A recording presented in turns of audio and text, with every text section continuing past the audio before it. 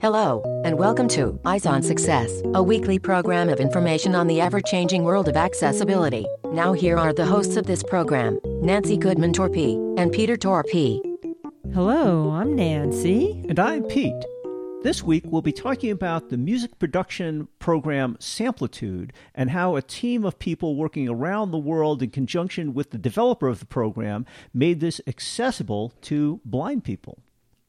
We'll speak with Steve Spammer, who worked with others in the blindness community to enable this, and Tom Wolf, a developer from Magix. But first for our tip of the week. This week's tip comes from Tom Wolf. Everything what you do for accessibility is also good for usability in general, also for sighted persons. I've usually found that to be true, that programs that seem to be more accessible to me are also more pleasurable and easy to use by people who are sighted. Yes, That's a great point, what you say, because the usability or the UX area, you always have the accessibility as a big point what you have to be aware. And we've seen that with many interviews with other developers and users that good design for accessibility means good design for all. And not just with situations that relate to computers, that relates to putting higher contrast colors on things and lots of other aspects of life.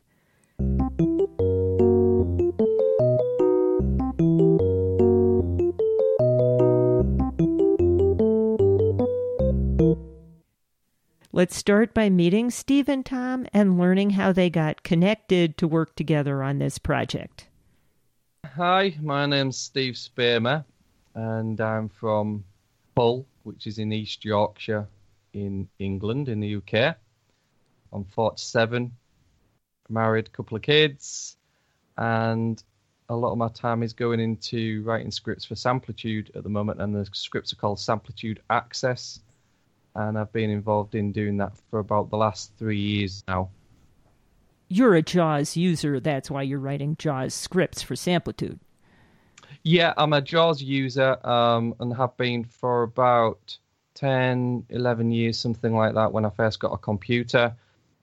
So we should say that Samplitude is a program used for music editing and production, and that's how you ran into our other guest, Tom, who works at Magix, the company that develops Samplitude. So, Tom, can you introduce yourself?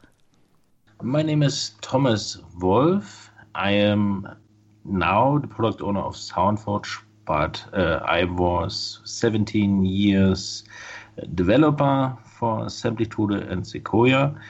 Friends say Tom to me. I am from Germany, and we are located in Dresden. It's in Saxony. And we have an office also in Berlin and Lübeck. So, Steve, I know you yourself are blind. Have you been blind since birth? No, I started with my eyes about the age of 18, and then it slowly deteriorated over that time. And I got my first guide dog at about 23. And, it's just been deteriorating ever since. I've got a little bit of sight, but because of the amount of things going on in my eye and the distractions I've got, I don't really use it at all. And Thomas, you are not blind. No, I'm a sighted person, yes. And how did you two initially hook up? I came across a guy called Tim Dolbear on the internet, and I think he's the US... or maybe one of the US distributors of Samplitude or representatives. So I contacted him and asked if he could help in any way, for me to get in touch with the people that could answer my questions. And basically, within a couple of hours, he was very, very quick and got me in touch with Tom. And basically, it started from there. And as soon as I got contact with Tom, he was very agreeable to asking questions and stuff like that, and it just basically grew from there that I had direct contact with Tom. Maybe I can start a little bit earlier when we started at Magix to think about accessibility. It's some time ago, some years, we got questions from German blind users, and we started working closely together with people who needs special properties in the software to have better access to Samplitude or Sequoia. And that's why we are long time aware of these issues. And then one day I got an email from Steve, and yes, I know Tim Dolby good, and that's why he connected us each other. And I was very interested in what Steve can tell me, because we always want to improve the accessibility features, and now we have the possibility to talk to an English-speaking person, not only German blind person. You are listening to Eyes on Success. Success, success, success, success, success.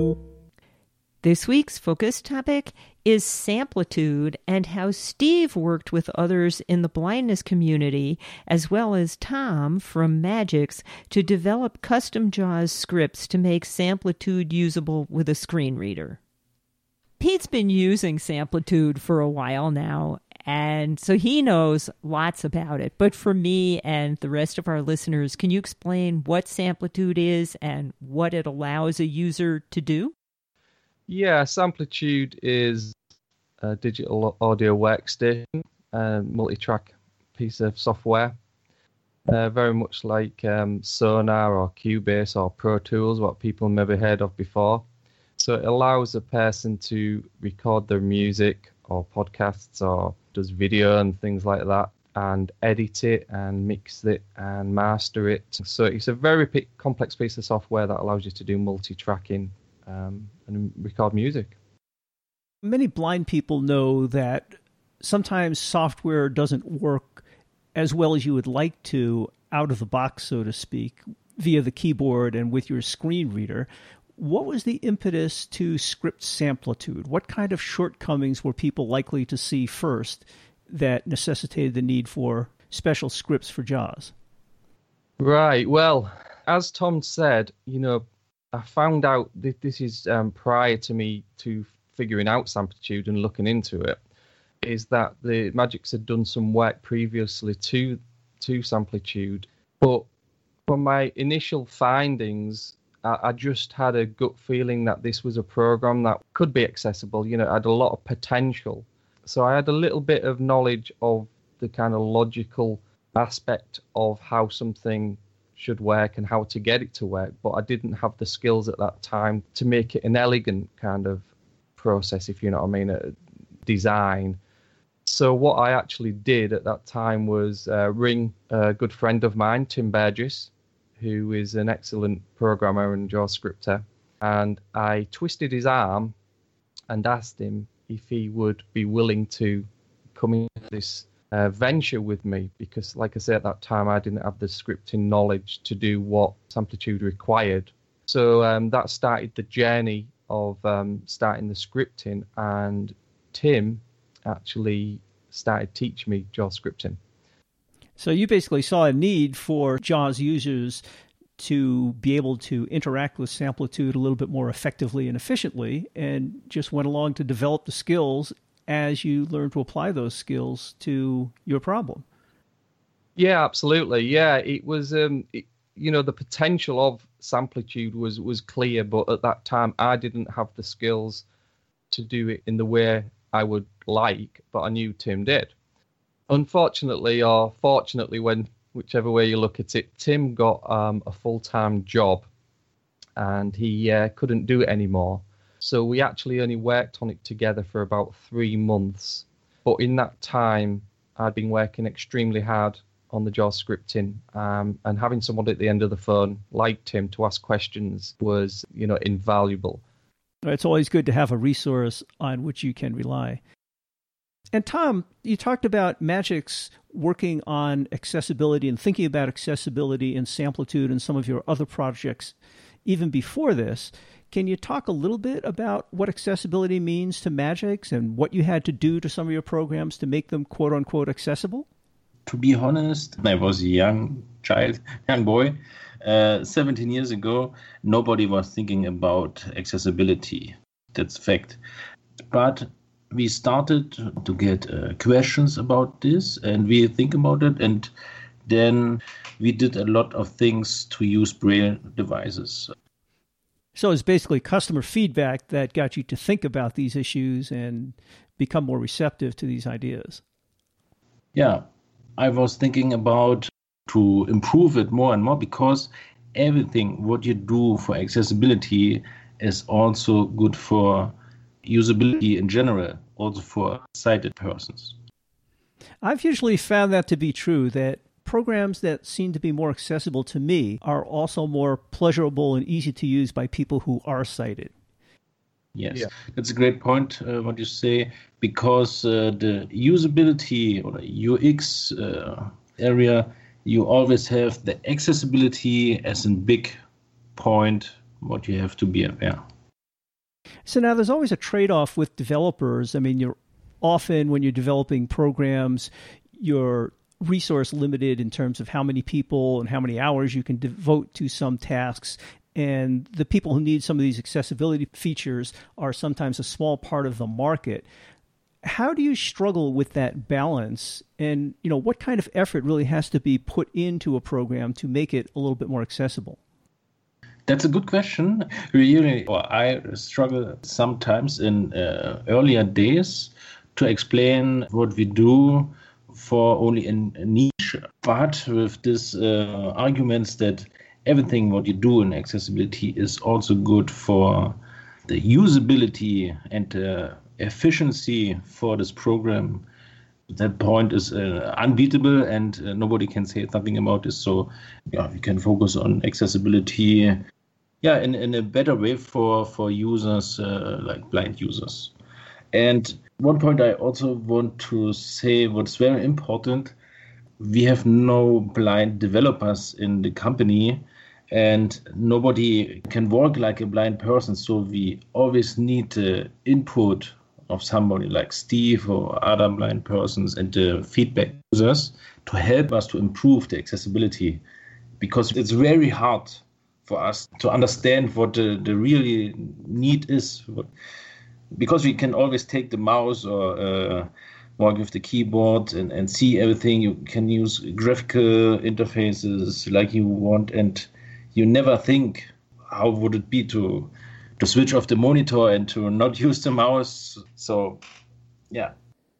Right. And your developers certainly aren't used to using a screen reader and don't know all the features and functions of a screen reader if they're sighted. So it's really crucial to make connections with people like Steve who are willing to give that kind of feedback and work cooperatively with the developers.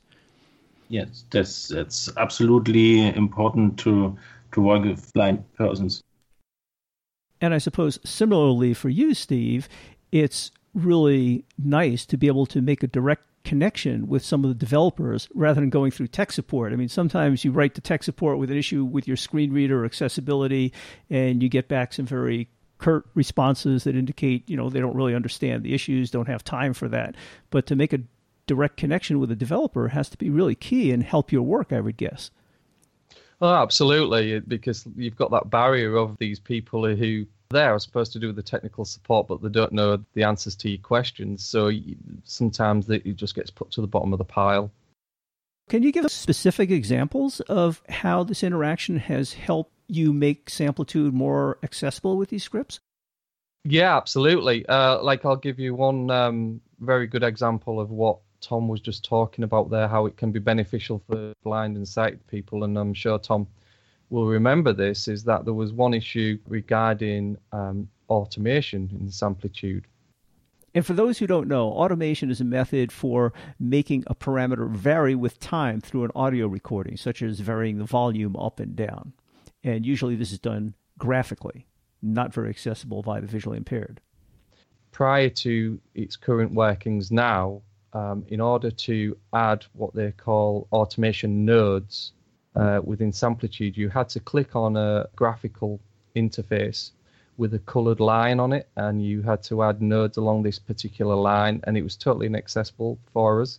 And Tom actually, after talking to him about the particular problems with this, Magix actually created new functions that allowed nodes to be added to, and then you could edit them and you could move to the next one, and all in an accessible way. And the feedback from the forum was very positive from sighted people as well. And that was a direct thing that Tom did. Thank you.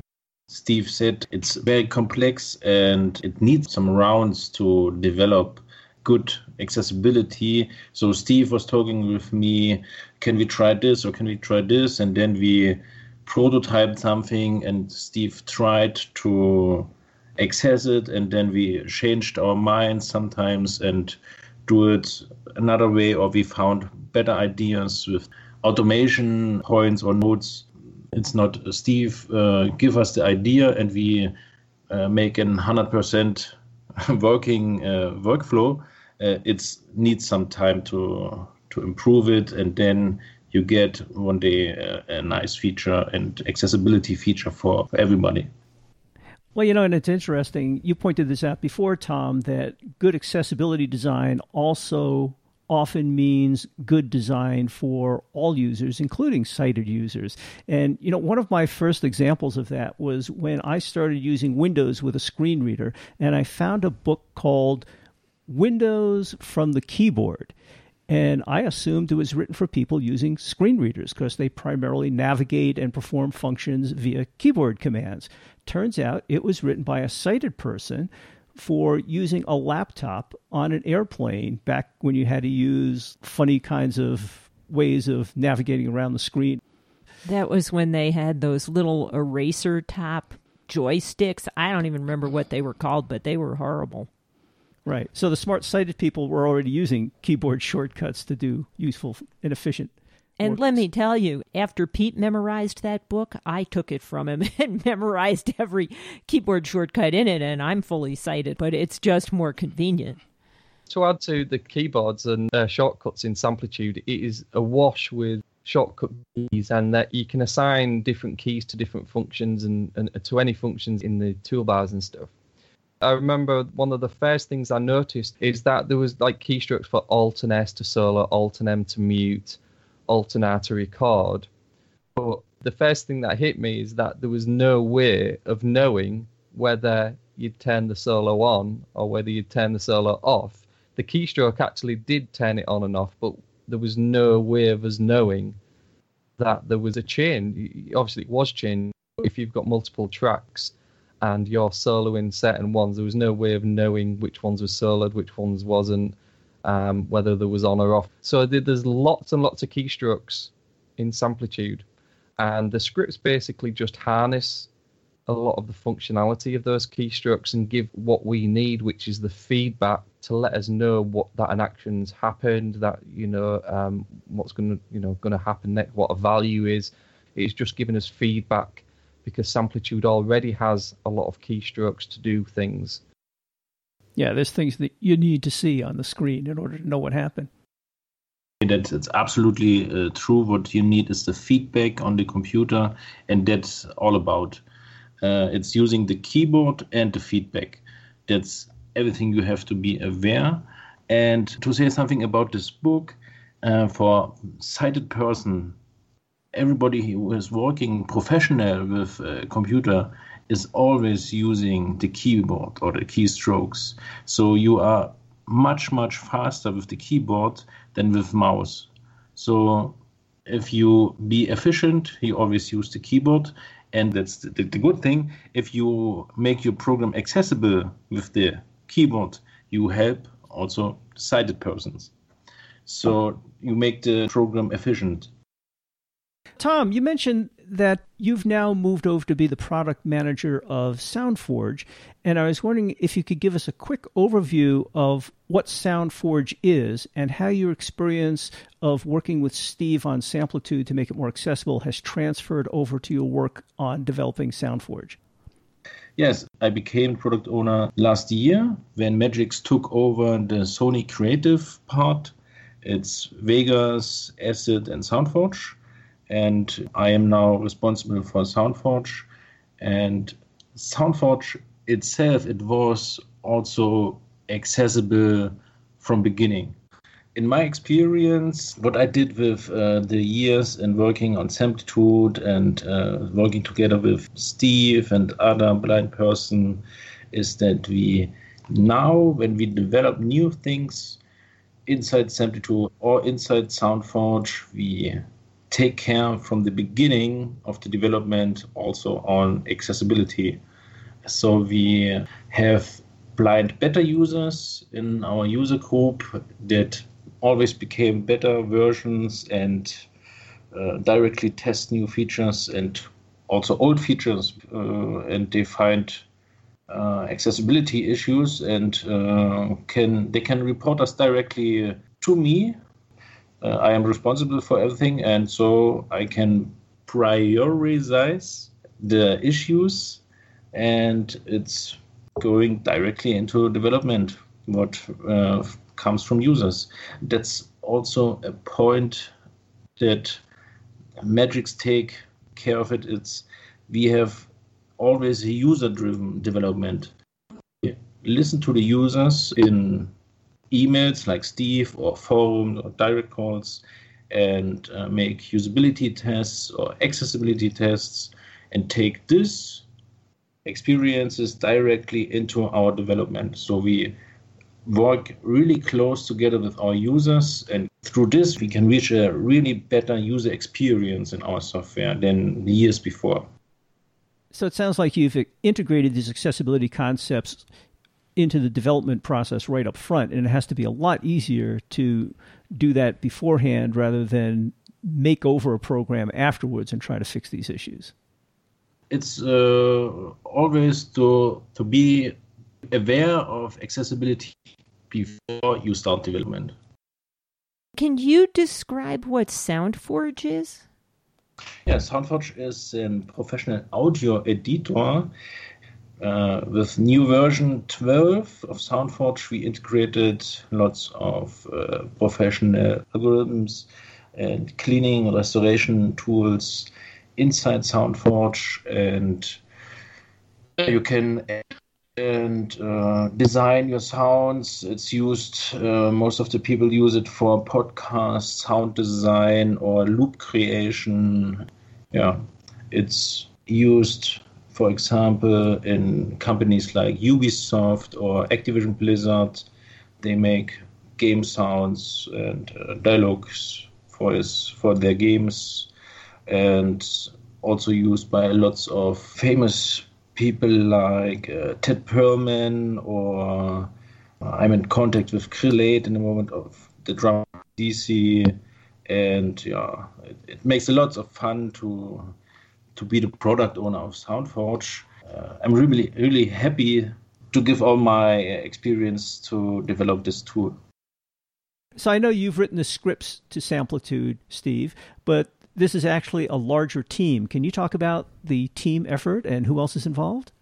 Yeah, absolutely. So I'm the sole script writer, and we have Phil Muir, who does all the documentation. We have Len Viljoen, who is a guy in South Africa, a wonderful musician who does a lot of beta testing for us. And we also have a wonderful guy called Jan Kerja in Turkey, who is responsible for writing the installer for Samplitude Access. And together, we really do kind of work together to get this out to the users. And also, just as a note as well, Tim worked with me for 3 months at the beginning. Tim has always been there. This is Tim Burgess, in giving me advice if I've got any problems, if I want to just talk to him about specific scripting issues. He's always on the end of the phone and has been a great support for this project. And just a little note that Tim will be taking over scripting in the very near future after the next release, to actually add Braille support and get the scripts ready for multi-language translation. It's a great example of people across the world working in a community together to offer a great service and resource for the visually impaired, and you guys offer it for free, which is nice. What's really important is I have to thank Steve and the team. I have to say also thank you to Jim Snowbarger, John Welsman, Michael Kuhlmann from Germany, and a lot of other people. Oh, great. Great. Okay. Thanks. Good. Thank you very much.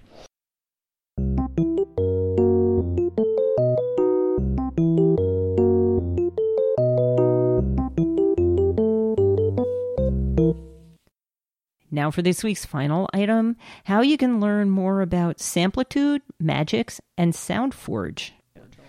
So if people are interested in finding out a little bit more about Magix, Samplitude, or SoundForge, or any of the other products, where would you send them? It's magix.com, and you can find everything about Samplitude and SoundForge there. But there's also soundforge.com where you can go directly to SoundForge products. And in this case, Magix is spelled Magix.